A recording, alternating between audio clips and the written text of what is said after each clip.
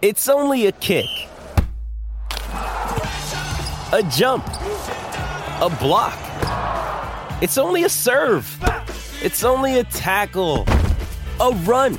It's only for the fans. After all, it's only pressure. You got this. Adidas.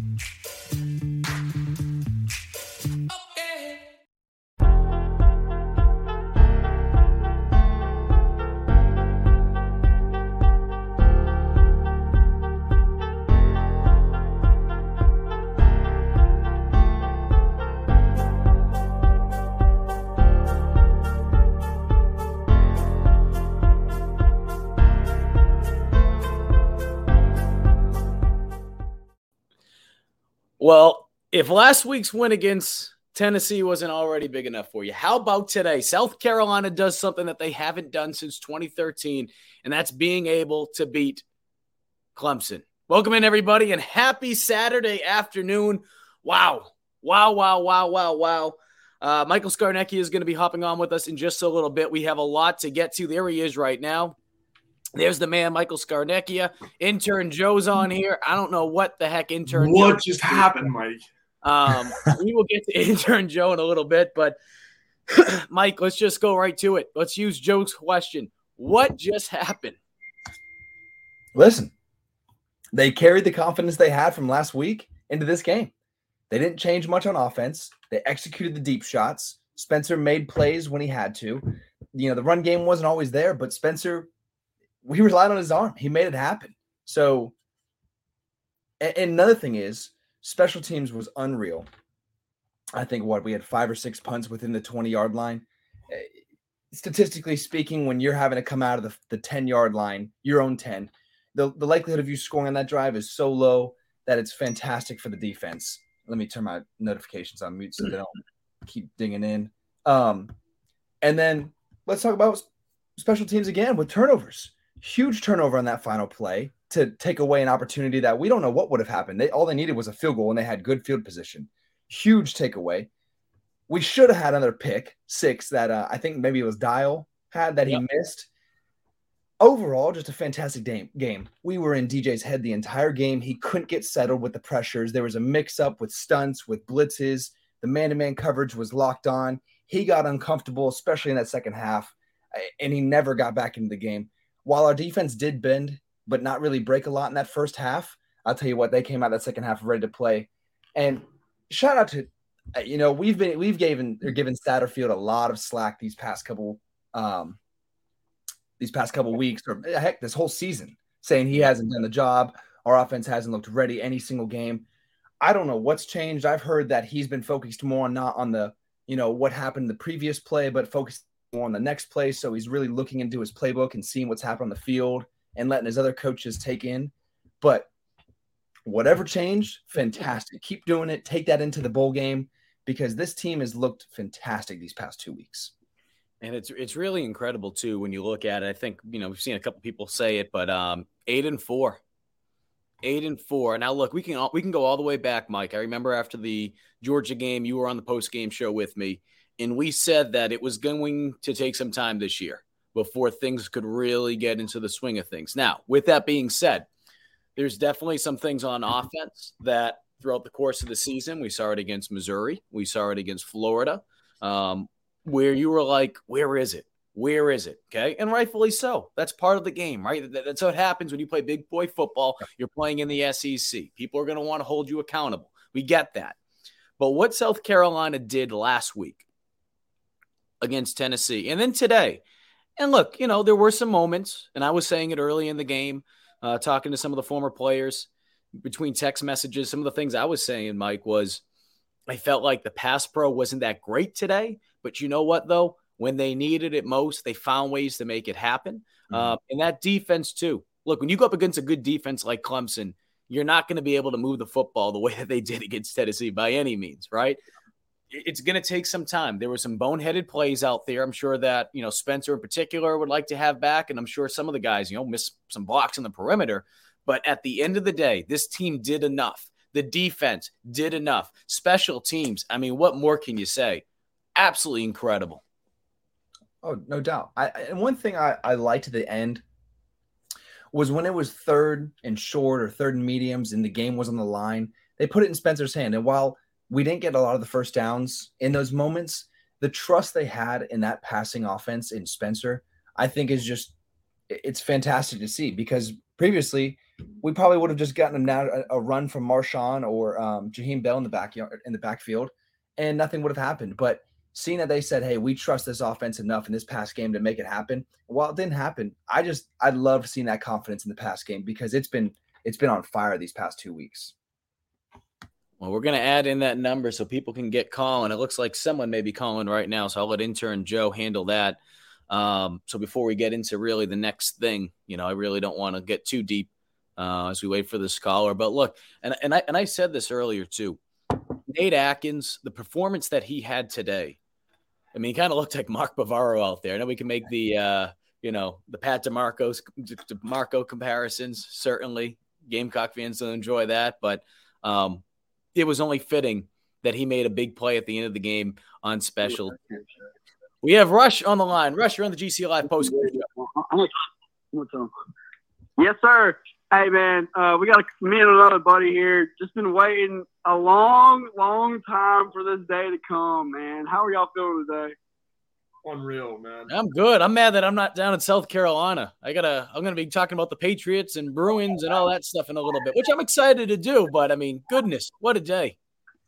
I think these rivals go a little bit deeper than that up there. I'm not gonna lie to you. I will have to say that. All right, Carolina beating Clemson today, man. That's a long time coming. Gamecocks, Beamer ball. We already know we got it. No question about it, Rush. Appreciate you calling into the program. And, Mike, one thing I do want to bring up, because it's crazy. It absolutely is crazy when you think about it. The last time South Carolina played a game at Clemson was 2018, right? That was your last year. So I'm bringing that up because I'm trying to think. I'm trying to do the math in my head here. Some of the super senior, 6-year guys. I don't know, was Joyner a freshman your senior year, or did he just miss you? I'm trying to remember here. No, I played 1 or 2 seasons with Joyner.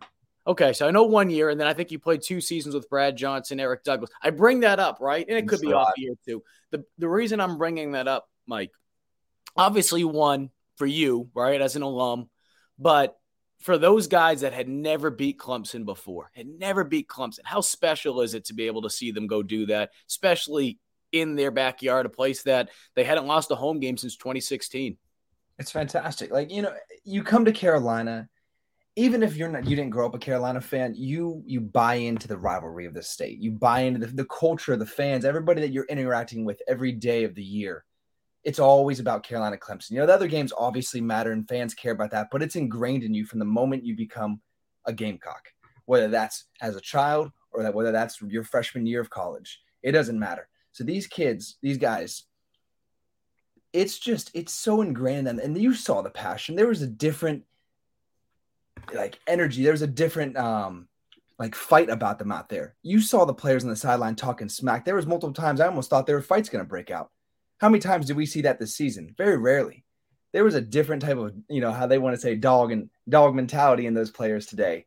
They were on fire. They were amped up, and they knew how special this moment was. And when they got a little bit of blood in the water from Clemson, they took full advantage of it because they were tasting the blood in the water.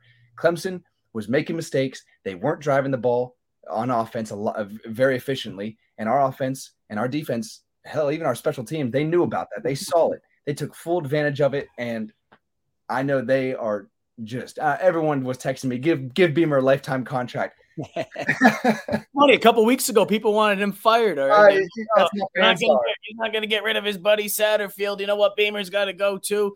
It's amazing what happens 2 weeks later. And look, and we're waiting for, I think we have the phone call now. Right before I hop into it, I mean, a couple weeks ago, we were looking at, man, there's a possibility that South Carolina could lose these next 3 games. They lose against Florida, and what happens? They beat the 2 games. I think a lot of people wrote them off heading into. Zach's on the line. Zach, you're on the GC Live postgame show. Oh my God, let's freaking go! I'm just so happy for all the seniors, for the team, for everybody. What a win! Clayton White, give that man whatever he wants. Oh my gosh, Marcus Satterfield, he also called a really good game. I just don't know what to say. That's lost of words. This is incredible right now. Zach, we appreciate you calling in, and I'm definitely going to have, two things I want to pull up here. Mike, you were wrong. I was. Now, I try to do a little, like Jedi with my picks this week, mind tricks. I picked against South Carolina, having them cover since I did that last week against Tennessee. But I'll be honest with you. I didn't think they were going to win today. I really didn't. And I think the main reason why is because we've been waiting to see consistency. And these are two of the better teams they've played all season. So give this team a lot of credit. Give this coaching staff a lot of credit. I think it starts with the coaching staff more than anything. Trying to get that mentality, right, Mike? I mean, we've seen before, and I know Beamer has mentioned it this year. This isn't the old Gamecocks, right? This and that. I understand what he's trying to get at, but until you do it, right? Until you do it, I think naturally that's what it is. It's not fair to that coaching staff. It's not fair to those players, but you need to be able to get over those little hurdles. They've had many victories throughout the year, right? They've been able to do first or things that haven't been done in quite some time. To be able to do this now, I mean, man, you're talking about the trajectory of the program. You're talking about where this program can go when you're going out there. You're talking to recruits about the vision that you have for the program. It's one thing to say, hey, this is what we're thinking about doing, right? To have that blueprint model that you have, right, in the wood shop, right? This is what I dream of, right? Beautiful house, do this and that. But once that foundation starts to get built, and then you're able to see that first level of the house, and you're slowly able to keep building and building, recruits are able to say, you know what? It's not just smoke and mirrors. And we saw that today. And, defensively, I thought at times they were outflanked on the corner. But you know what, though? Man, what they did a real good job of, Mike, is, and I want you just to talk about it from an offensive standpoint when you watch it, being able to be in situations like that where you trust your outside linebackers or nickels or whoever, depending on, the situation where DJ would keep it, it's one-on-one. And even though that looks a little scary, I think what that shows you is that Clayton White has confidence in his players to be able to make open field tackles. Yeah, completely. Because, they were dialing up blitzes and they were putting people one-on-one back there. And you're right. When DJ's running the ball, he's a big, fast guy. And he's hard to bring down. And when you're doing the one-on-one tackles with no one behind, if you miss that tackle, and let's be real, recently we haven't been a great tackling team. Outside of probably Tennessee game and this game, we've looked shaky with one-on-one tackles in the open field. But that just goes to show either what happened in practice this week or what happened with the game last week. White saw the confidence that he had in his players, and he saw that these guys were playing with a different energy. And they were ready for the challenge of a big, fast quarterback that were coming downfield one-on-one. And if that was the challenge he had for his defense, they took full advantage of it. They took the opportunity to take him down. And I think Clayton White will go in the locker room and be like, guys, you far exceeded my expectations for what our defense could have done. What is this right now? Intern Joe. Cam Smith is live from the locker room. If you guys head over to his Instagram.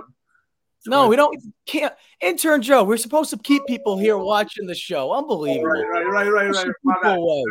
Unbelievable. We're trying to show you could show it on your phone, Intern Joe. You know what? I do want to have Intern Joe hop on in a second because we're getting Intern Joe love here. What a night. What a night for, I can only imagine, Mike, what it's like for these seniors. Obviously, as players, just people that go to the games. I mean, the support by the fan base this season, that's not saying in the past it hasn't been there. But to sell out every home game this year, minus the one where the Hurricane changed up the schedule and it was a Thursday night game, to sell out every game through the highs and lows, starting the year off 1-2. I mean, these students deserve a lot of credit. No doubt. It looks like we got a phone call. Rashawn's on the line. How we doing, Rashawn? Man, I'm doing awesome, man. This day here is better than Christmas, man. Yeah.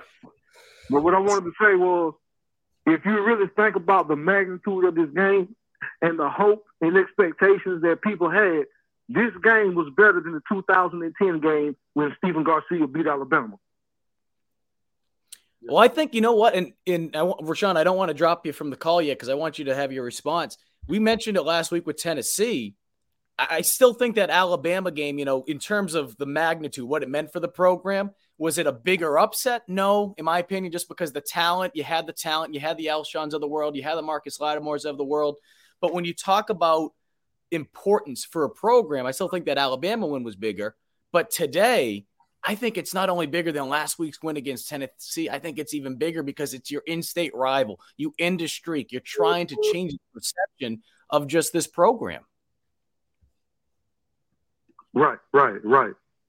And you know, it's really a double-edged sword. It's really a double-edged sword because of the type of talent that Alabama had back in 2010 and the type team that we had versus the type talent that Clemson has now and the type team that we have now with only a second-year head coach. So yes, it's a double-edged sword, but at the same time, I truly believe that this has bigger implications now than back then. This is serious, man. And we are seriously on the upswing, and we ain't going to do nothing but get better from here on. Well, I appreciate it. I'm doing double duty here. Put it this way. This is going to be a little spoiler because I don't want to say the name yet. We have a very, very, very special guest for Mixing the Water Monday who I've been texting going back to last week. They said they will not come on unless they beat Clemson this week. We'll just leave it at that. I'll tell you guys. I'll shoot in the private message for Scar and Joe. But the reason I don't want to say it yet is because I want to make sure that we get it. So with that all being said, intern Joe's face. Look at intern Joe's face. Let's keep it rolling though. Mike, offensively though, I mentioned the pass pro. I know we have another call. We'll get to that in a second. So we'll try to keep it tight, but what did you see though as the course of the game played out, right? Like I mentioned before, the pass protection maybe wasn't great at times, but they did find ways as the game went on to give themselves a chance. And it looked like they got better at times. Yeah. And so early on, they tried establishing the run game with Lloyd and Bell, and it just wasn't working. And so usually when that happens, we've seen our offense just fall apart, where if we can't get the run game, our pass game just hasn't gotten going, especially with the types with good defenses and good DBs. And Clemson has good defense. So I was a little worried at first. I was like, man, I don't know if we're going to drive the ball. But we started doing the one-on-ones. Our receivers have gotten the confidence to win those one-on-ones. It's not what we saw early on in the season where our receivers weren't winning one-on-one matchups, whether it's contested catches or just getting open where Spencer can – because let's be real, everyone has seen it now. Spencer has the arm to hit any receiver across the field, whether he's late or early. He's got a strong arm, and he's probably got one of the best deep balls in the nation. We've saw it multiple times in this game on big shot plays. And I know I've scolded Satterfield so many times on just taking so many deep shots and the long developing plays, but if it's working, it's working. Spencer was hitting his shots. He wasn't missing deep at all, and the receivers were making they were making separation. They were making the big catches. So I don't see why to not keep going to it, and they were. Also, Wells was just dynamic on the side, whether that was through a swing route, a motion, whatever it was. He's been playing out of his mind these past 2 weeks. I think they need to continually get the ball to him, especially going on in the bowl or going into the bowl game. He's been different. Bell's also been playing very well, but is it Adkins? Right? Atkins. I mean, that catch he had, huge momentum changer, because I wouldn't say a momentum changer, but just a momentum adder. Because he doesn't make that. I think it was 3rd and 7. Well, Mike, you see it. I'm not trying to say that Nate Atkins isn't athletic, but let's call it for what it is. I don't think a lot of people look at Nate and expect him to be going out there making, OBJ style catches. He's been a phenomenal blocker. He's been a phenomenal player on special teams, which, as we saw at the end of the game, that iced it. Huge play. But to be able to go do that. So I bring that up because as a quarterback, when you see, and it looks like we have Christopher here. So I want you to hold your thought on it, Mike. But I want to ask you your thought, though, when you go out there and you see a guy like Nate make a play like that, it's just like, wait a minute. I'm not saying we're not, I don't think he can do something, but holy cow. Chris, you're on the GC Live postgame show. Hey, guys, man. First of all, I just want to remember when I called y'all when we had lost at Florida. And I told y'all, man, that everybody was, jumping the gun and, getting down on this team. Man, we have extremely good players and talent, man. Everybody is overlooking us. They don't need to overlook us no more, man. Spencer Rattler is a beast. Everybody wanted to bitch that boy. That boy is a good quarterback, man, the whole team. But I really want to give props where it's needed, and that's our special teams. When we put in 2 punts and we put it in and they were down on their own one, man, it was just extraordinary. Good win for Gamecock Nation. No question about it. We appreciate that, Chris. And I'm going to get to intern Joe in a second. But, Mike, just your thoughts on that. When you know what I mean? Like, you see a player, it's like, all right, we know he's a talented guy, but we're not expecting him to be able to make a play like that. What can that do for not just the offense, but for the team when you see a player go out there and do something like that? You talking about Atkins' catch? Yeah, just what it can do in terms of just being able to create energy and just being able to feed off of that. Yeah, I mean, because you put yourself now in the red zone. You have an opportunity to score and rebound. I don't know if we were down 14-0 at that point. We might have been. But, that huge catch, it gives them momentum because you're like, okay, guys, we're back in this. Because you have to punt it. If Clemson goes down and scores again, you might be down 21-0, and that's hard to come back from for whoever you are and whatever opponent you're facing. So plays like that, which are unexpected, you don't rely on them, but they happen, are sometimes huge for teams because they're like, okay, drive's alive. We can continue to do what we do. Let's score, get back into this game. And that's exactly what happened. I may be wrong. I think we were down 14-0 when that happened. But when those plays happen, somebody like that, the offense is like, you know what? Let's keep doing this. We have this. These guys they're not better than us. We can continually play the game. And I love seeing it. I think another thing that I wanted to see personally that we haven't really seen all season was, and I think a lot of people have talked about this, night game versus 3:30 versus in noon games. We're 7-0, now 8-0, but we're 7-0 in night games, and we are what, 0-4? They hadn't won one. Had not won. They were 0-4 going into today. And I was concerned. I was like, you know what? This team doesn't know how to play without the crowd's energy. And I was like, if we don't have the crowd's energy, how are they going to play? Because they haven't played well at all. And so I was concerned. I wanted to see how they were going to respond going into this game, especially carrying the momentum from Tennessee. And I think they looked fantastic. They answered that question. Well, we have a very, very special guest on the line right now on the GC Live post-game show. The very, very first Gamecock ever drafted in the first round, former Gamecock defensive back Rick Sanford. Rick, how are you feeling right now after that? Ecstatic, man. Ecstatic. What a victory and what a performance. And for all the people that have criticized Marcus Satterfield for the last 2 weeks, I don't know what's happened, but boy, he's come up with some fantastic game plans. We also have former Gamecock quarterback Michael Scarnecchia. Mike, not sure if you want to ask Rick a question. Man, I have nothing. How you feeling though, Rick? Because that was awesome. We haven't beat them in what, 8 years? I tell you, that was amazing. I mean, that was amazing. And you know what? I loved what Shane said after the game to the people interviewing him and talking about, we've got a good football team. And they do have a good football team. And when they let it hang out like that, I tell you, there's nothing but positive that I see for South Carolina's future right now. No doubt. I have another question for Rick real quick, if you don't mind, Mike. Rick, how do you like the swagger that the DBs have been playing with these past 2 weeks? Well, I love it. I mean, I love it. I think that, to play that position, you know what it takes. I mean, you've got to be a tough kid and you've got to be smart. And there's so many intangibles that go along with playing the position. But I love the way the kids have responded. And,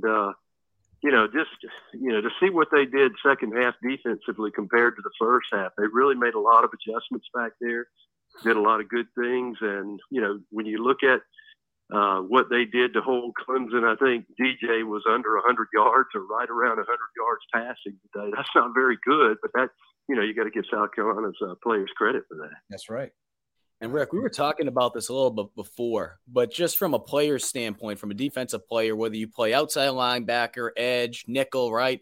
There was a lot of times we saw South Carolina put themselves in a situation where, if DJ broke a tackle, he was probably going to get a big gain. And just the confidence that Clayton White had with his guys to essentially put him on in an island if DJ kept it. And they did a good job of containing him. As a defensive player, when your coach puts you in a situation like that, just that trust, number one, what's kind of going through your mind? And to just be able to see what they did today, what can you say about that?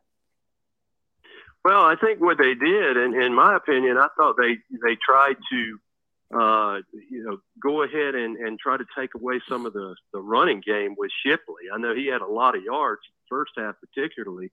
Didn't get as many the second half, obviously, but I think they tried to do something to try to contain that inside running game. And then all of a sudden, Clemson couldn't run the ball outside, and they just couldn't get anything going. And that certainly speaks well to South Carolina's players and the tackling ability of what they did over there.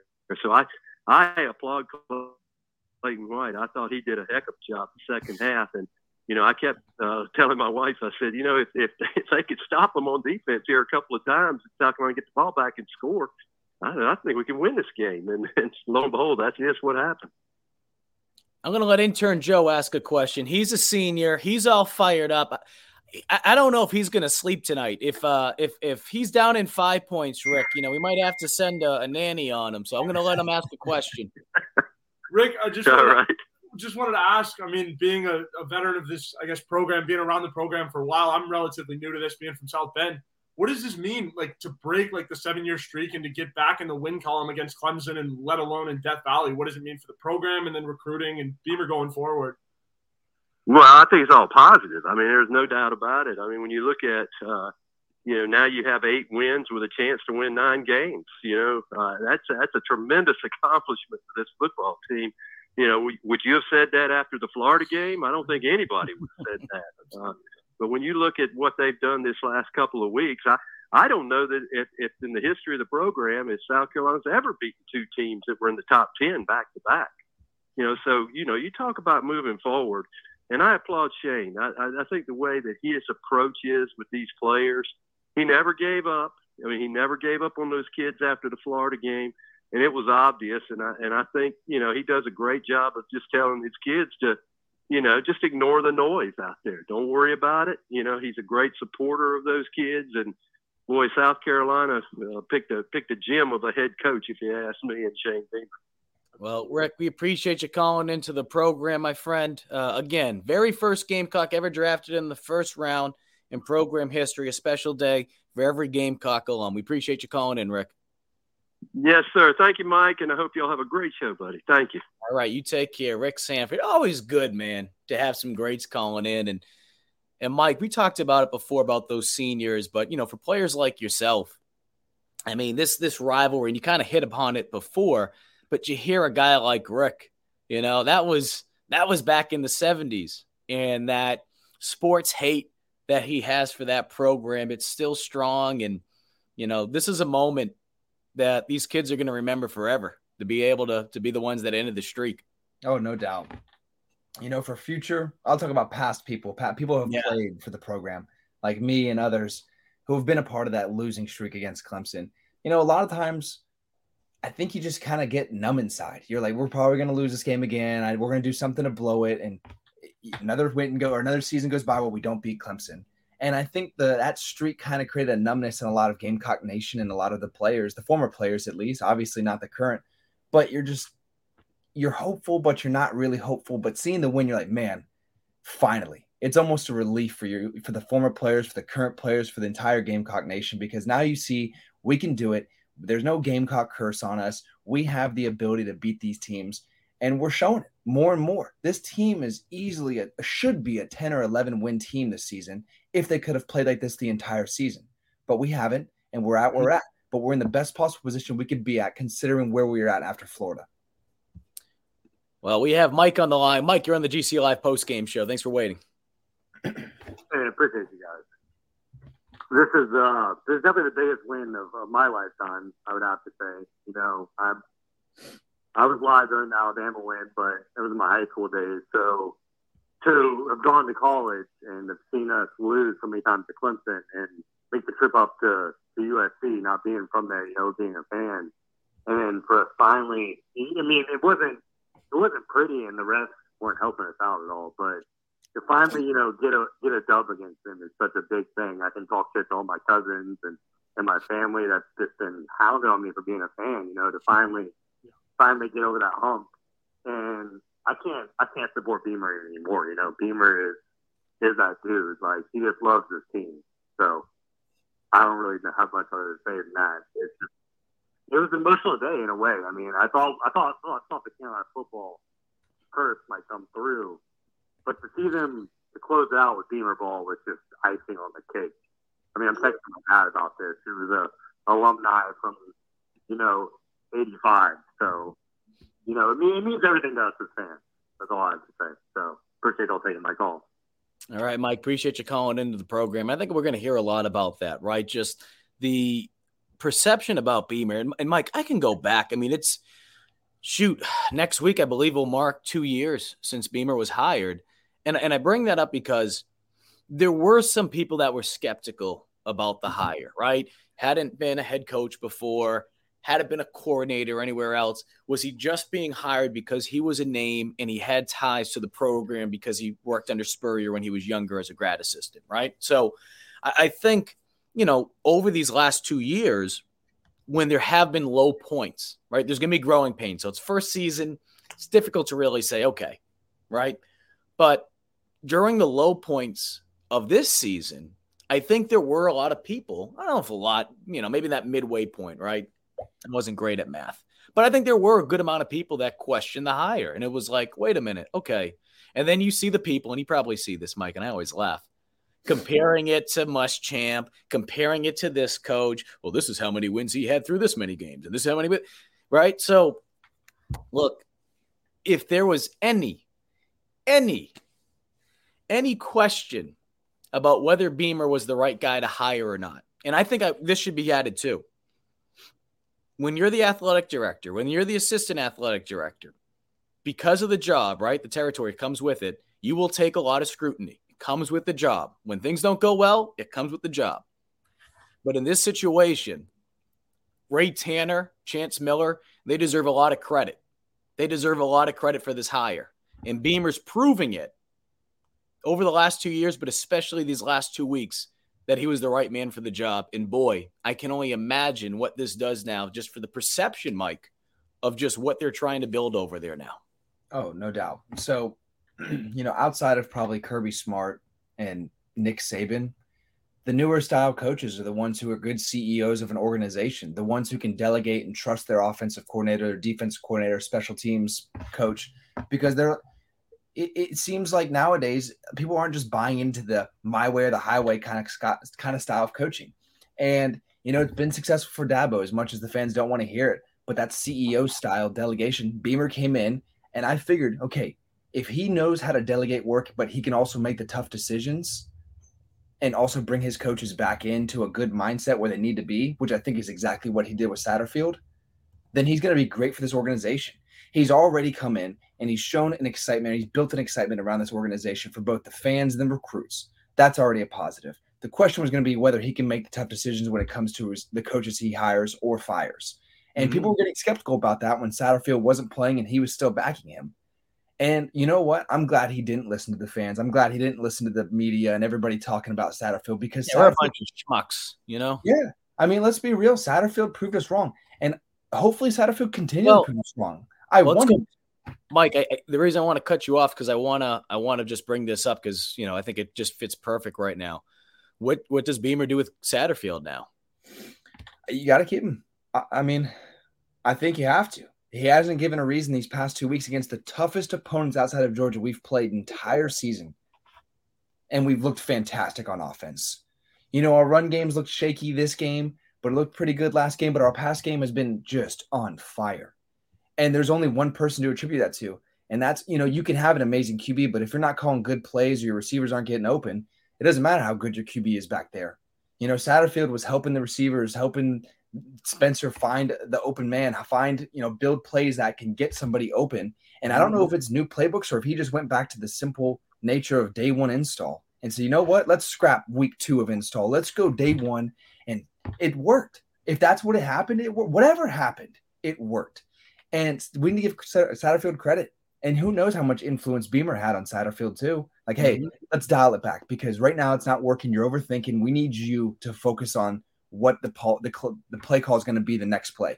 Because I heard from people that Satterfield was too focused. And this is a lot of times offensive coordinators who stand on the sideline. They're too focused on the previous play. They get caught up with what happened. They're trying to overanalyze all that instead of focusing on what's next. And I heard he decided, you know what? I'm going to let the previous play go and start focusing on what the next call is going to be. And if that's true, and that's what he's been doing, it's been fantastic. Well, intern Joe's on the line here. Intern Joe, you got something nice we can cue up here. This is from just a little while ago inside the Gamecock locker room. So why don't you cue that up there, Joe? Oh yeah. So Mike, I mean, it's a big vibe. I mean, again, what a day to be Spencer Rattler. What a couple weeks to be Spencer Rattler. I mean, seriously, man, the guy's having the time of his life. Look at that smile. Look at that smile. Throwing for 300 some odd yards. Like you couldn't have dreamed it up any better for a closing on, your Carolina career if you're Spencer, honestly. To win. And Mike, just as a quarterback though, right? He has the interception early on. And I'm sure, when you're a quarterback, I'm sure you could think back. It's probably some throws early in games that get away from you. And it's real easy to kind of just be like, all right, it's going to be one of those days. Can you just talk about his mental toughness to be able to bounce back from that? And sorry to cut you off, Joe. We'll get back to you in a second. Yeah. So they were doing a running back motion, and they were trying to throw a slant behind. Fantastic play call with how Clemson was running their plays or running their defense.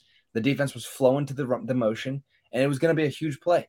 Spencer just did not see the linebacker flowing along with the running back, who realistically that linebacker shouldn't have been flowing, but he did. And Spencer didn't see it. And it was a pick six. And, pick sixes usually have a bigger hit to a person's mentality going to the game than just a regular pick. Because you're like, dang, I just gave up points. That's going to hurt our team. A pick, you can still rely on your defense to make a stop. But a pick six, it hurts more your mentality. But I'll tell you, he trusted the process, he trusted his arm, and he trusted his receivers in the game plan. And he went out and he let it go and he kept playing. Now, did he make another huge mistake on the 1 yard line? Yes. Sometimes when you have a talented arm, you try making plays that aren't there, and it is what it is. If you're gonna have quarterbacks who have very talented arms, they're gonna make plays that they think they can make, and it's just not the case. That one wasn't the case. That one was just a simple. He didn't see the linebackers flowing with the running back, and that is what it is. But as a QB, you either are gonna. It dictates the sideline. It dictates what's gonna happen on the entire sideline for both the offensive and the defensive side of the ball. The players look at the QB. I've always said this. The players look at what energy you bring, what kind of mentality you have on the sideline. He didn't get down at all on that sideline. The players looked to him and said, "We got this. Let's keep going." You saw it on the time when there was any mistake. This culture that Beamer has built, the players build each other up. The coaches build each other up. They all say they have each other's back. You can watch it when they're showing the sidelines when there's a mistake. It's obvious. And I think Spencer has, again, bought into that culture, and he has the mentality to trust the process and trust the scheme. Yeah, intern Joe did pick the Gamecocks. I got cocky this week. I was feeling real good about my picks. 8-1 last week. And like I said, I put it out there. What are you doing over there, Tarzan boy? Come on, boss. So Shane talked about it last week.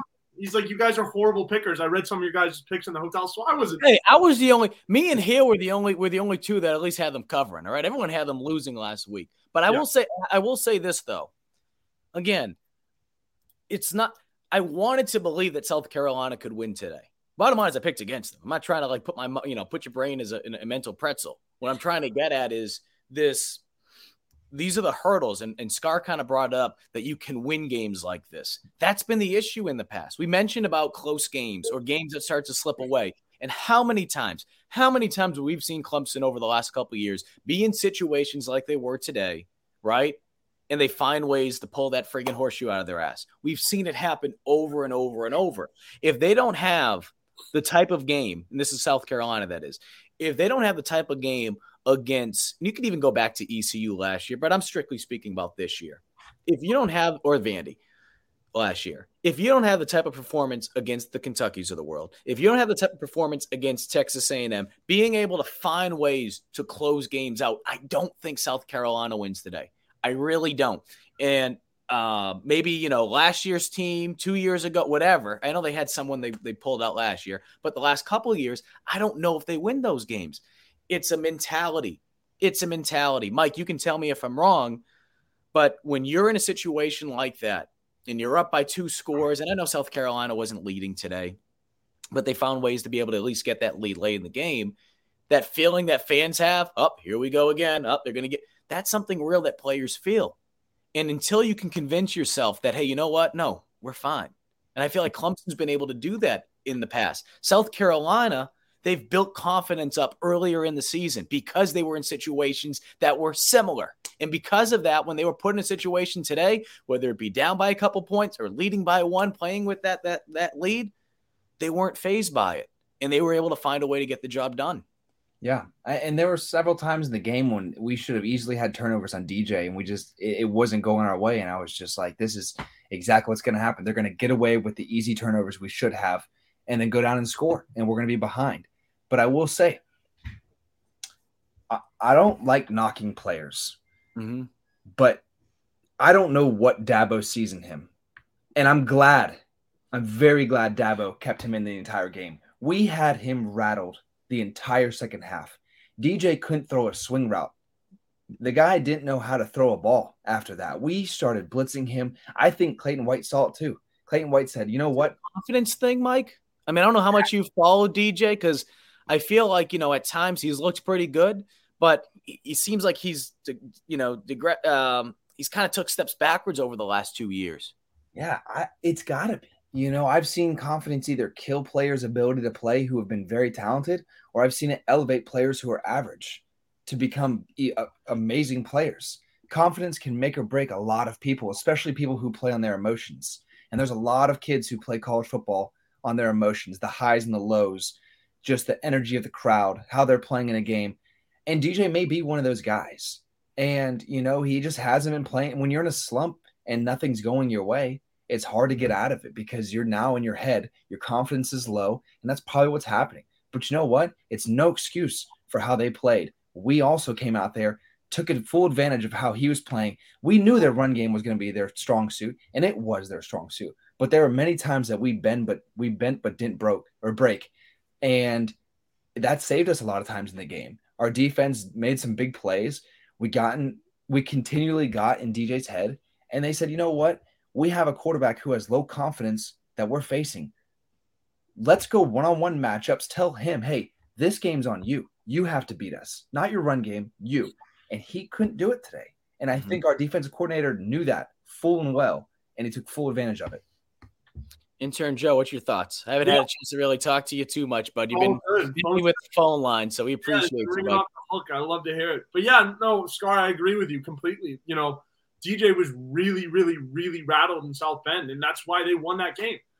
They went to Klubnik for a little bit just because, he wasn't playing that well. And I saw it in the second half where DJ was overthrowing receivers. And, I love Cam Smith and Darius Rush, but they got smoked a couple times today. You saw it a little bit. And, I agree with you. I think DJ did not play up to the standards that, he had been in other ACC games. And I also think, too, that Clayton White designed, the game plan around that, the rattle factor, if you will. He sent a lot of pressure. He let Cam Smith and Darius Rush get out on an island, which is why they got smoked. And granted, every cornerback gets beat, Mike. I mean, you know that as well as I do. So I think that's kind of why that happened. But, Clayton White designed it against, or for, DJ getting rattled. I think, sending guys as much as Dabo did almost. It was what Dabo was trying to do to Spencer. But Spencer's the superior quarterback. We talked about the similarities of, the two coming in, and just Spencer played so much better than DJ. And Spencer, he's proved once again that he's not a momentum quarterback. People, were saying he was kind of coming into this. And so, Scar, I think you hit the nail on the head there with DJ being, kind of a play up or play down with the momentum. And Clayton White's scheme was designed around that. And I love to see it. Yeah. And it was, a couple things I just want to add.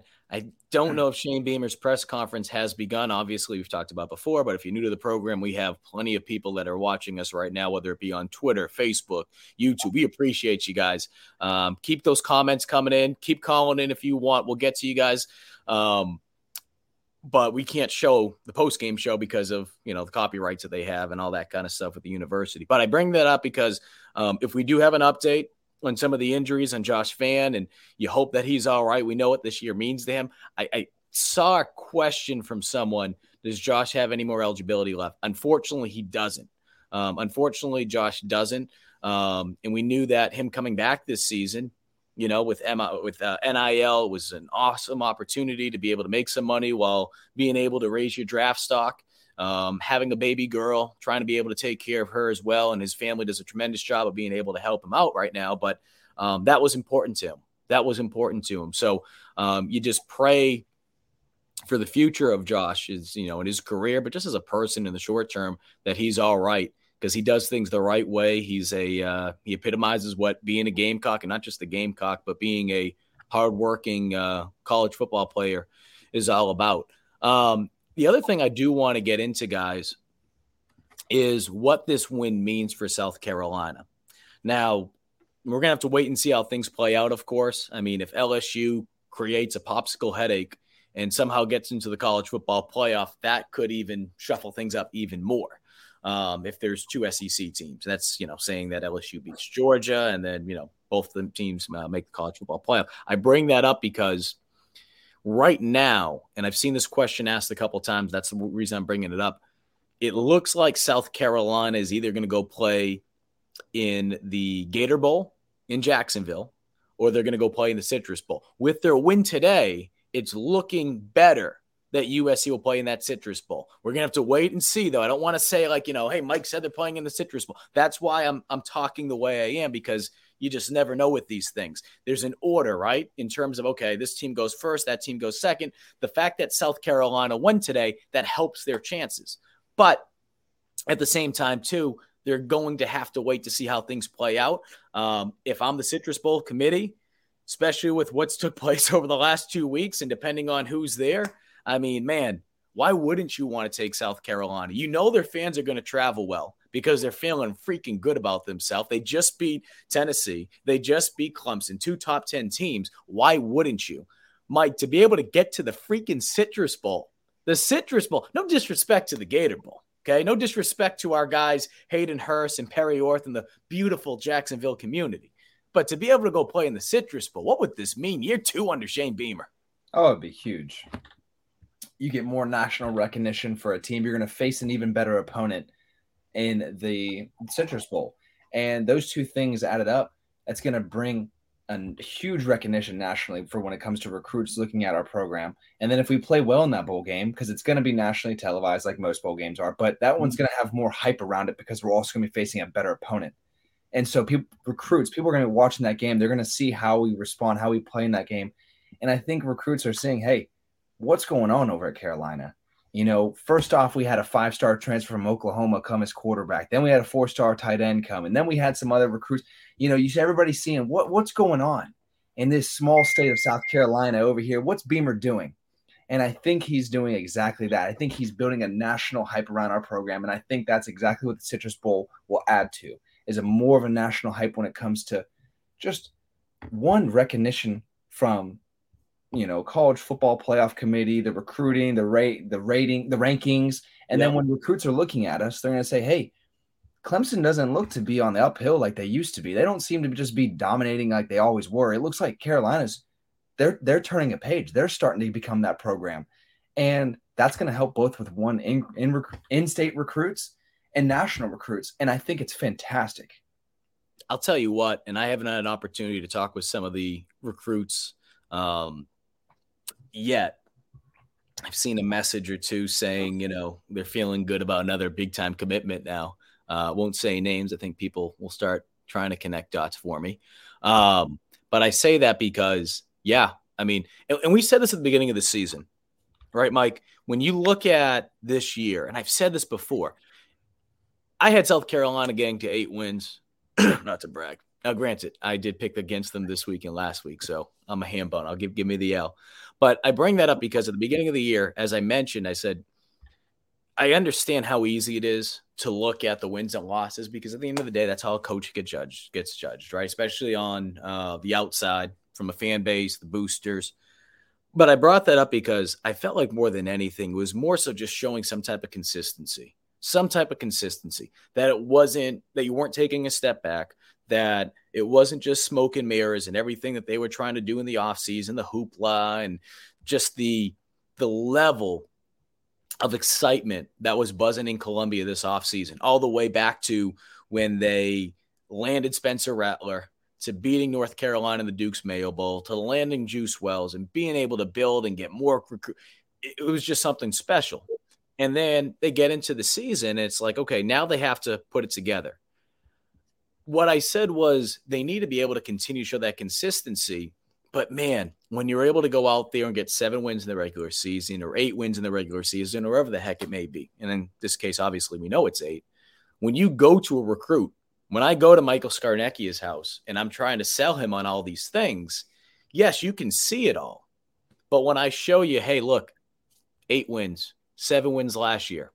The year before I even got here, and I'm speaking as if I'm Shane Beamer or this coaching staff, 6 wins combined those 2 previous seasons. 6 wins combined in 2019 and 2020. So to be able to do those things, Mike, it's not a used car salesman pitch. And the people that were doubting Shane Beamer, and I get it, it's only year 2. It's only year 2, right? I know there's going to be some people that will say that because they want to make the comparison to Muschamp, year 2 and all that. But Muschamp and his staff, they didn't beat, and that's no disrespect because I know you were on that team. They weren't able to beat 2 top 10 teams to close out the year, and there were some good things that Muschamp did. I don't want to go down that rabbit hole, but the whole point that I'm trying to get at is Beamer's starting to do things that really say, hey, look, it's not just for show. I think one person a couple weeks ago, he's just a cheerleader coach. Cheerleader coaches don't beat 2 top 10 teams to close out the year in the manner in which they did and have. No, they don't. And, you also made a good point with like the 8 wins, going from 7, going from 6 combined. The bigger recruits, the more talented, the top rated ones, a lot of those guys, it's a perception thing. They don't want to go to a 6-win team who's on the upcoming because they're like, I want to go to a team who's winning now. And 8 wins makes it more convincing for those teams. Hey, we're winning against the big opponents now. We're not just winning against the Vandy's, the Floridas, the unranked opponents, and then losing all the big games. Those big-time recruits are now seeing, hey, we're going to a program. We're committing to a program that can play against everybody and anybody in the nation, whoever, regardless of who that team is. And that's going to help nationally. And I love that about that.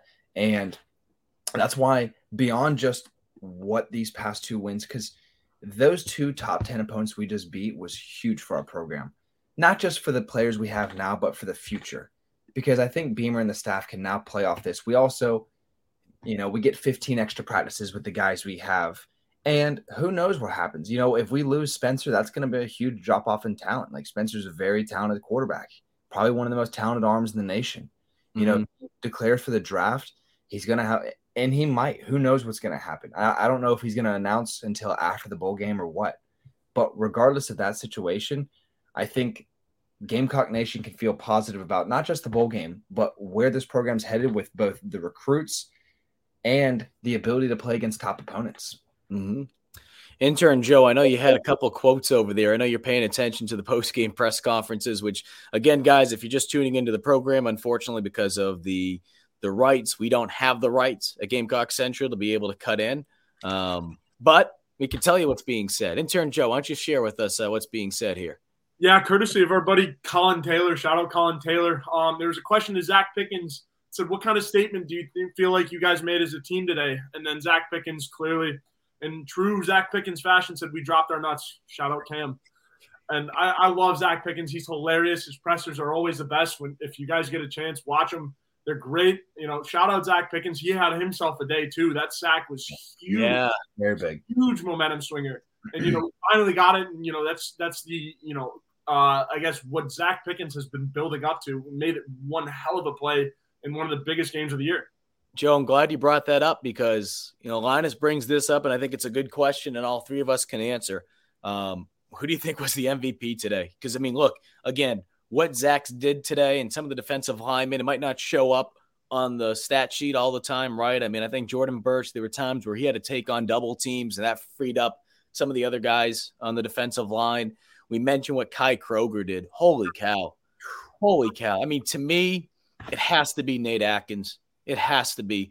Now, I'm sure he'll go back and he'll tell you, I'm sure his father would tell you more than anything, that there were probably some times he missed a couple blocks or missed a block or 2 or something, whatever. But he had some very, very big blocks out there. He did some good things, obviously, in the receiving game. Again, like we mentioned, Pat DeMarco Jr. out here. And then, obviously, that huge play on special teams. Huge, huge play. So, to me, it's Nate Atkins. If you guys are leaning with Nate, outside of Nate, who else do you go with? I think you either go with, Kai Kroger, or you go with Wells. What are Wells' stats? 9 catches, 131 yards, 2 touchdowns. absolutely massive against the talented defense they faced. That's just getting separation, making the big catches, and just being a big-time player. But then again, too, with Kai Kroger, I know it seems weird saying a punter, but my God, when you're placing the ball within a 10-yard line, and I know people don't see the statistics, but when you look at the statistics, and we were given when I was playing, the statistical likelihood of you scoring from inside your own 10-yard line is like 5%. He put them in their top within their 10-yard line 5 times, I think it was, or something crazy. Mike, listen to this, okay? 7 punts by Kai today. Averaged just shy of 54 yards a punt, had a long of 63. Of those 7 punts, because again, as we saw towards the end of the game, there were situations where they were really pinned back and kicking in the shadow of their own goalpost. Of those 7 punts, and I believe all 5 of these ones, the 5 times they had opportunities to pin it inside the 5, it happened. 5 punts inside the 20-yard line. So to go back to what you just mentioned, how that changes, that percentage. And Mike, I'm sure you remember, I'm sure Spurrier probably had the old school. That we had the field with the percentage. And it kept showing the percent. I remember my coach gave us that in college. And, this is what happens when you start the ball here and start the ball there. I mean, it's the God's honest truth. And look, the defense and special teams at the end in particular, right? We talk about complementary football all the time. It's such a cliche thing to say. The offense, they hit a wall towards the end, okay? And they needed the defense to pick them up. They needed special teams to pick them up. And boy, did they pick them up. Because, again, even though Clemson's offense was struggling in that fourth quarter, I just feel like we've seen it way too many freaking times with Clemson in recent years where they find ways to pull out games like that. But with that play by Nate Atkins, with that punt by Kai Kroger to allow Nate and the Gunners to get down the field to recover that, if that doesn't happen, they have a very, very talented kicker. They have a very talented kicker. Boy, I mean, I don't know. I mean, if it's not Nate Atkins, or even if it is Nate, I mean, 1A, 1B. I don't know what you're thinking, Joe. Yeah, so I mean, it's either of those two, but I think you could also make a case for Spencer too. I mean, yeah, he had the 2 picks and they were kind of dumb, but there's also a third option in Spencer. I think 25 of 39 for 360 yards is pretty good. But I mean, on Kai Kroger, Pete Lembo gave that guy the nuclear codes. Man, he has been bombing punts. It's been ridiculous. And I don't know, the dynamic between Pete Lembo and Kai Kroger has to be some of the best I've ever seen between a coach and player. They are the most efficient group in the country. And I mean, everyone gives praise to Notre Dame's special teams, but South Carolina hands down has the best special teams unit in the country. And I mean, I love Nate Atkins, the unsung hero, and he's a true testament to what this team is, this program. I gotta give it to Nate Atkins because he's my guy. Again, God bless his father. I really, really, really hope he's doing well. And I'm sure he's smiling watching that game and super proud of his kid there. And I mean, it's just an unbelievable game. And Nate Atkins just keeps building and building and building. He had a video game like day to day, but I mean, honestly, I don't think a fullback has that kind of game in Madden, Mike. It's ridiculous. I don't know. And same goes for Kai Kroger. You can't punt the ball that well in Madden. It's crazy. Those two guys are, it's a perfect testament to what this team is. You expected the offense to go crazy with Spencer, and sure they have, but the 2 best players that have really been shining are the 2 guys that, are supposed to be role players. I mean, you saw Clemson's special teams weren't nearly as good. Dabo tried to get a little creative. I loved how cute he tried to get and, tried to do a little lem ball himself, but failed miserably. They did. I will say this, though, and I believe his name's Mike Reed, and I just want to make sure I have the name right because I mentioned it earlier in the game. I really did like the kind of the chess match that we saw on special teams today between Lembo and, again, I want to make sure I get the name right. I should know this. Yeah, it is Mike Reed. Okay.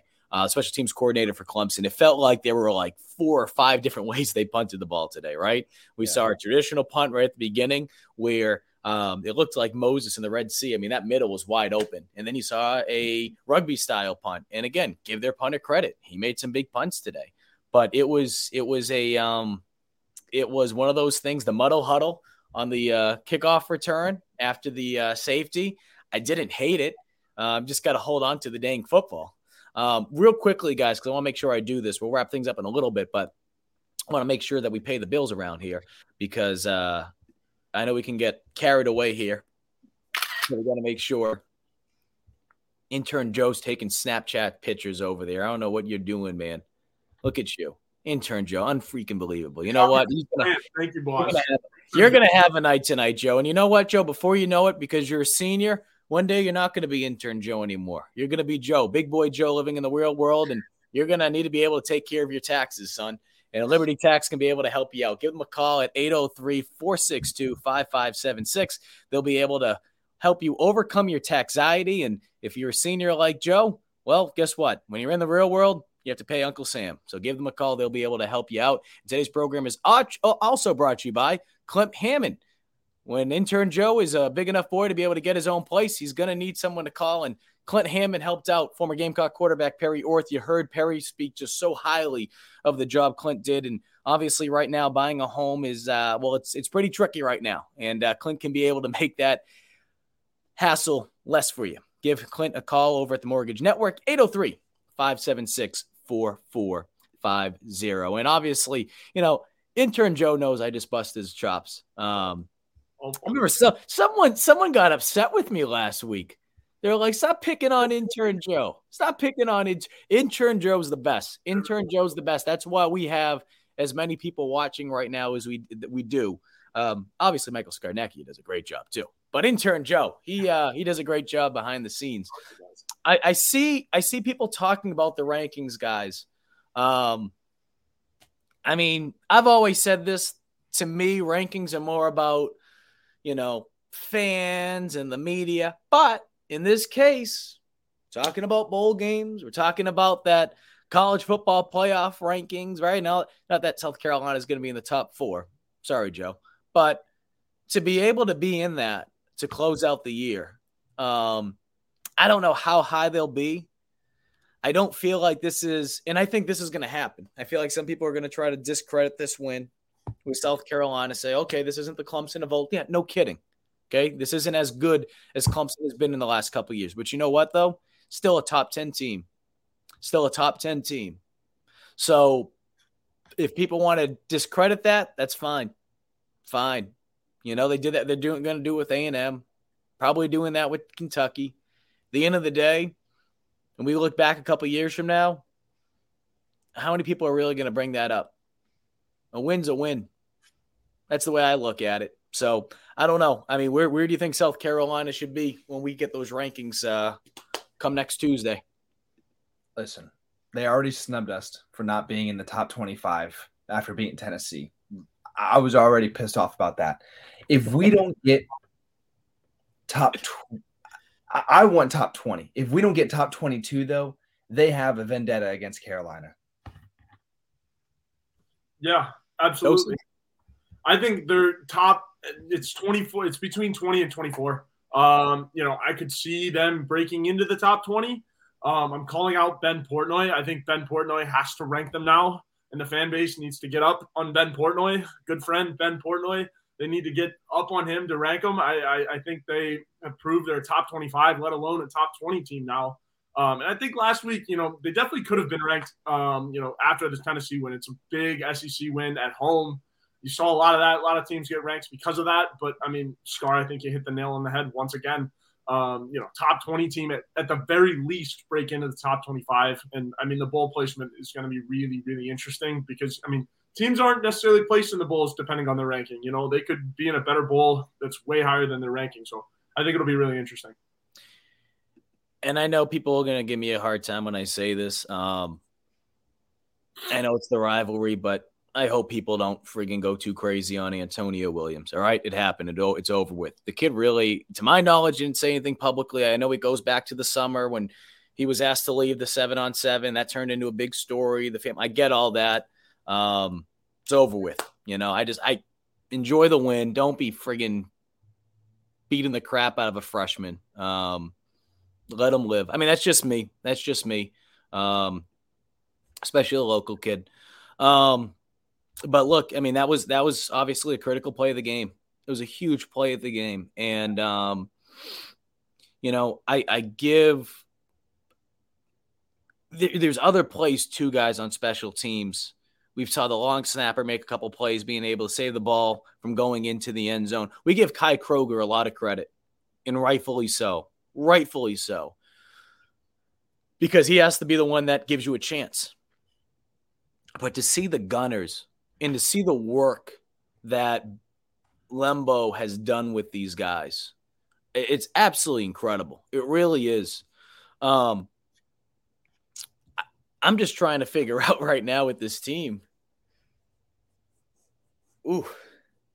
I mean, I don't want to get too far ahead of ourselves here, guys, but 9 wins. It's on the table. We have no idea who the hell South Carolina is going to play in a bowl game yet. 9 wins, Mike. What would that mean? Year 2 for Beamer. It'd be huge. But before I even get to that, I want to give a shout out to Mississippi State for beating Ole Miss, because that was also big for us getting into a better bowl game with potentially the Citrus Bowl. Mike, you're the this is why you're the lawyer, okay? You're the smart guy, okay? I'm glad you brought that. Look at you. That was huge, because if Ole Miss, I don't think we have a chance at the Citrus Bowl. I think it's Gator Bowl all the way, and both bowls are great.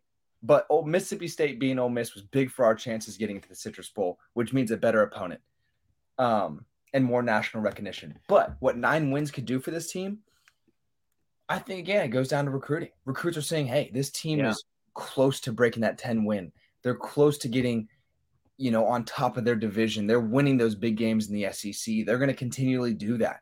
I want to be a part of a program who, is almost at that point, but I help them get to that point. Not I'm helping a program get out of the gutter. The program's out of the gutter. I think we've shown that we're out of the gutter. Beamer's starting to have us go in the right direction. Now, these bigger recruits we could be getting coming in from national, from state, wherever it is, I think they're looking at this and saying, you get to 9 wins, I'll help you get to 10. I'll help you get to 11. We're getting those kind of guys now. I can't believe I got to bring this up right now, and I got to be careful with what I say because I got 2 different places that I represent now when I speak. No one is asking you to send a Christmas card to Marcus Satterfield. I said the same stuff freaking last week against Tennessee. I got to say it again. No one's asking you to send a Christmas card to Satterfield. No one's saying that they're going to build a statue. Okay? We're going to have to wait and see how things play out as far as the contract. No one's saying that it's guaranteed. All we're saying is Sat gave the offense a chance today. There were some plays today. Was it Sat's fault that a play got picked off and was run back for 6? Yeah. They're going up against a very good defense. No one is saying that he's offensive coordinator of the year. You just beat another freaking top 10 team. And that's all you could think about. And I don't want to steal a line from Beamer, but goodness gracious, find some joy, man. Find some joy. Like, they just beat another top 10 team. You just beat Clemson. That hadn't happened since 2013. And the first thing, and it's not just the first thing, I've seen you message a couple times on here today. And that's all you can think about. Sat's got to go. Sat's got to go. Goodness. I mean, really? Was his pants left in your living room? I mean, really? Like, what's the matter? Are you angry with this guy? Is there a personal vendetta? That's not the day to do it. Holy cow. Go smile. Mix in a freaking water for me. Good Lord. I just don't get it. I don't get it. 8 freaking wins. No one's saying that this team doesn't have blemishes. No one's saying that this team doesn't have issues. No one's saying that they don't need to fix things for next year. You just beat Clemson. And I've seen you message several times. And I usually ignore some. But I'm sure you're not the only ham-bone out there thinking that. Good Lord. Sorry. I had to get that off my chest, fellas. Good. Anything else you guys want to talk about before we wrap things up? I'm trying to do my best to be able to get I'll say the thing is, I think the bowl game, while our pass game has been our strong suit, it's what's been just electric these past 2 weeks.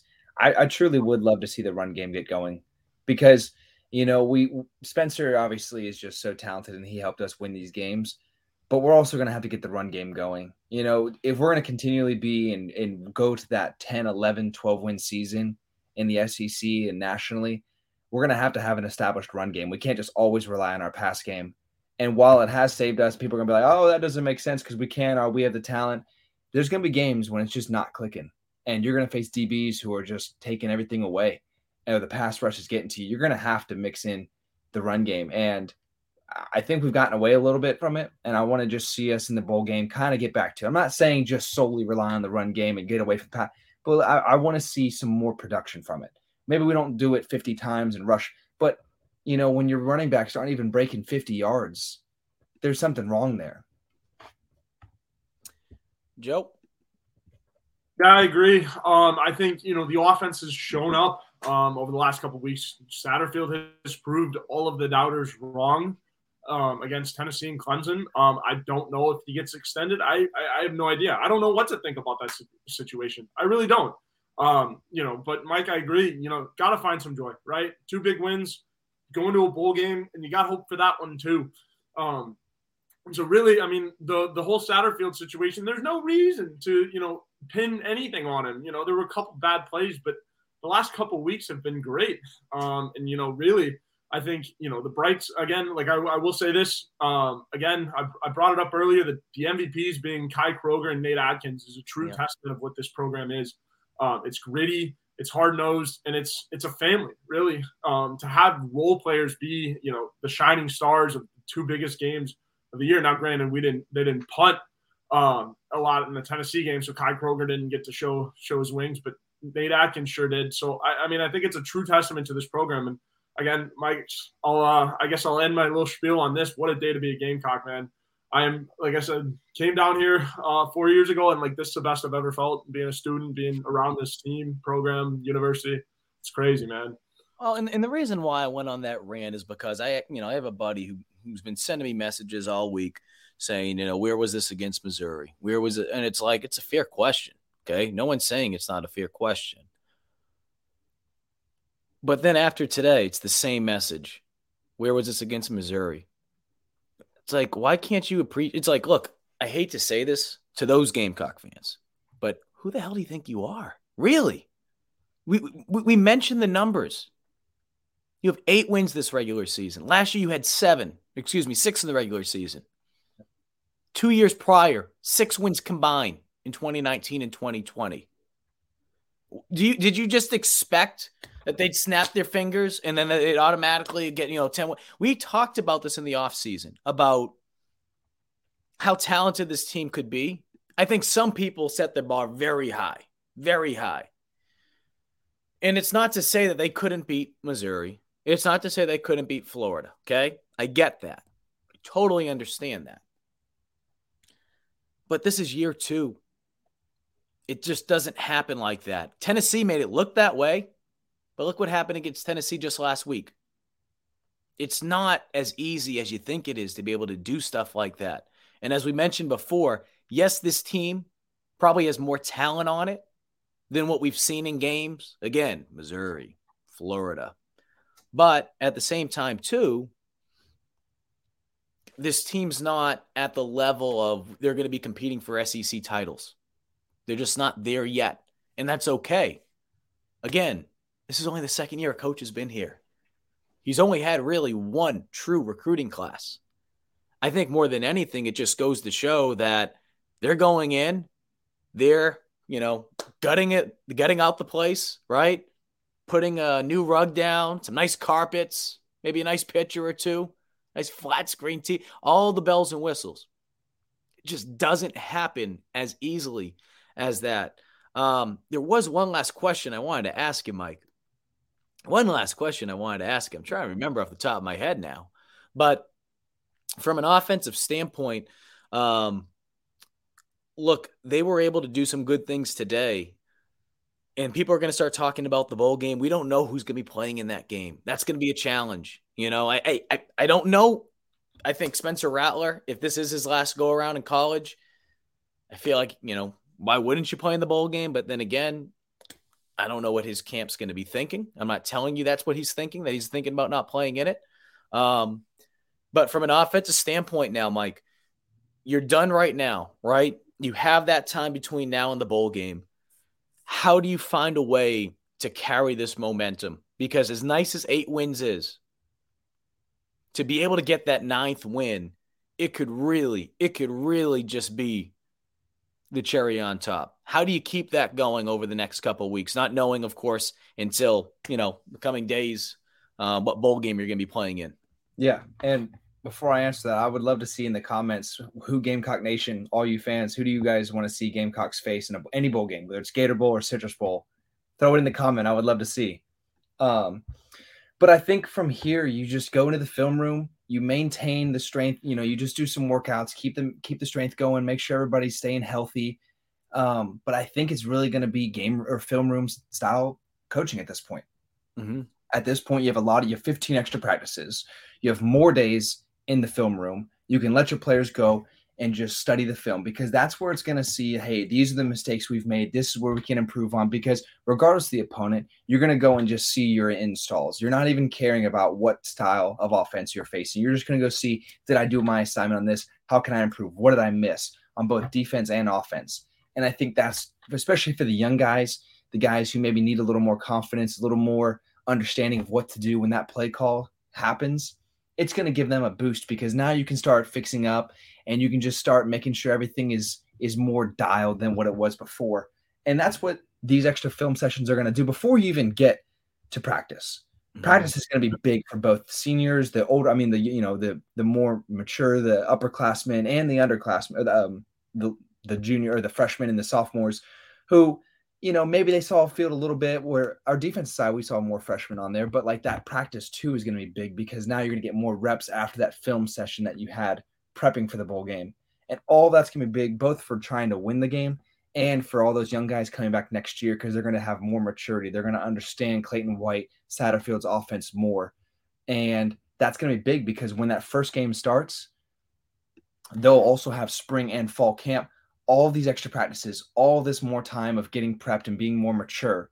And hopefully you see it at the start of the season next year.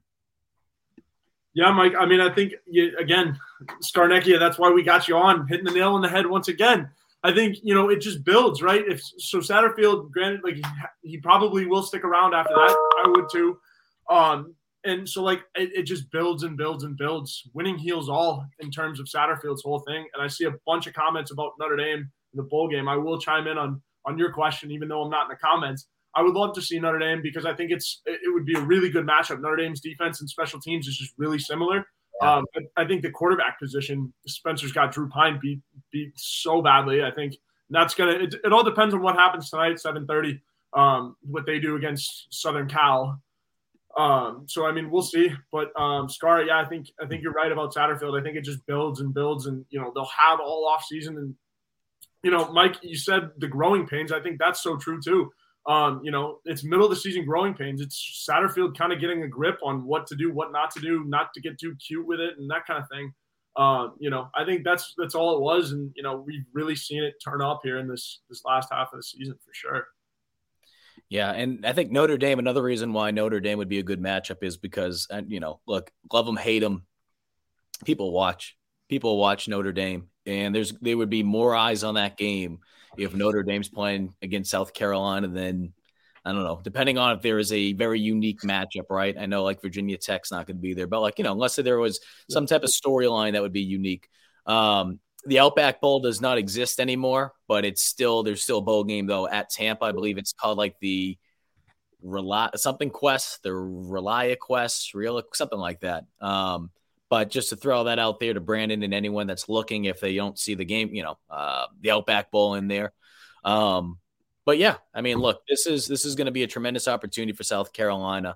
I'm interested to see what's going to happen with them. I'm trying to keep checking my phone, trying to do this interview, mixing the water. When you're dealing with certain people, you're trying to make sure that you get the interviews done when you can. So praying that we were able to get this thing going. I got to go into Boston tonight, got to anchor in a little bit. But no, appreciate everyone that tuned in tonight. It's been an incredible season. We will do a GC Live post-game show for the bowl game. We're going to work through those kinks because we're not 100% sure yet exactly what we're going to do and who's going to be where and all that. But Mike, we appreciate you having you on all season, as well as Perry Orth and Not sure if you'll be on for the bowl game, but so if this is the case, Mike, we appreciate you, buddy. Yeah, man, I appreciate you guys having me on. If this can be the case next year, I hope to see you all next year too. Well, it was a big win for South Carolina. And again, this is how you change programs. You go in there, you don't just talk about it, you be about it. And to be able to go in here for a second straight season, to get back to 6 wins, to get to 7 wins, and now to get an 8th regular season win, something that hasn't happened in quite some time. And I'd have to go back, but I believe there hasn't been too many 8-win regular seasons in the 100-plus year history of South Carolina football. So it just speaks how special of a day it is, not only to be able to get to that mark, but to also be able to beat Clemson on that same day, a week after being able to beat Tennessee. I'm kind of just trying to go through these comments right here, guys. But that's pretty much going to do it. And we will, we'll see what we have on Tuesday. It's going to be a busy week here. Patriots are playing another Thursday night game, so I got to be juggling an interesting schedule, not the same schedule as usual. Let's see. I'm 50-50 on here, but you're right, Yuva, not the time to think about that. Yeah, look, we're going to have to wait and see. I know there's going to be people that are going to want to ask about the offense, and I'm not saying what's took place over the last 2 weeks. You can't forget about what happened earlier in the year. All we're trying to get at is, number one, enjoy today. On Tuesday, if you guys want to talk about it, more than welcome to. Even tomorrow, talk about it. It's just that we're not going to do that right now. And we're going to have to wait and see. I do think that I would not be shocked. If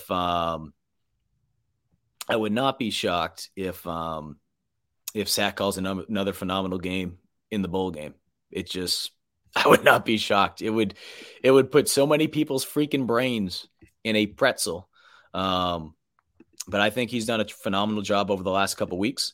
No update before we wrap things up, Joe. Any update on Josh Vann? I've not seen anything from Josh Vann. What we got from the broadcast was like a knee sprain. They were treating him for a knee sprain, but I mean, obviously, you hope the kid's all right. That's what it looked like. It looked like a hyperextended knee. All right. Well, we're not going to be able to get to every comment. Show Boston them Gamecock highlights tonight. I don't pick the highlights. We have producers that do all that. But if they sneak them in there, that would be great. And it's been a fun season. Again, appreciate all you guys who have tuned in this season. And that's about it. Oh, yeah. How about the offensive line? Real quick thoughts, Mike? I think they look good. They were playing as a unit. Even when, people, if they did break down, Spencer made a play. But overall, for pass protection, they looked great. They gave him time, and Spencer was able to buy the time if he needed and find the guys down the field. And so shout out to those guys. I know a lot of times we talked, or we at least questioned that unit throughout the season and saying maybe they weren't ready for the big time games, but I think they showed it. Otherwise we wouldn't have had the passing production we've had these past 2 weeks unless the offensive line played well, and they did these past 2 weeks. So shout out to them. All right. Well, that's going to do it here for us, guys. We appreciate it. Again, we're trying to finalize, waiting for one text to be able to get this good Mix in a Water Monday for you guys. And be on the lookout, too, for Tuesday night.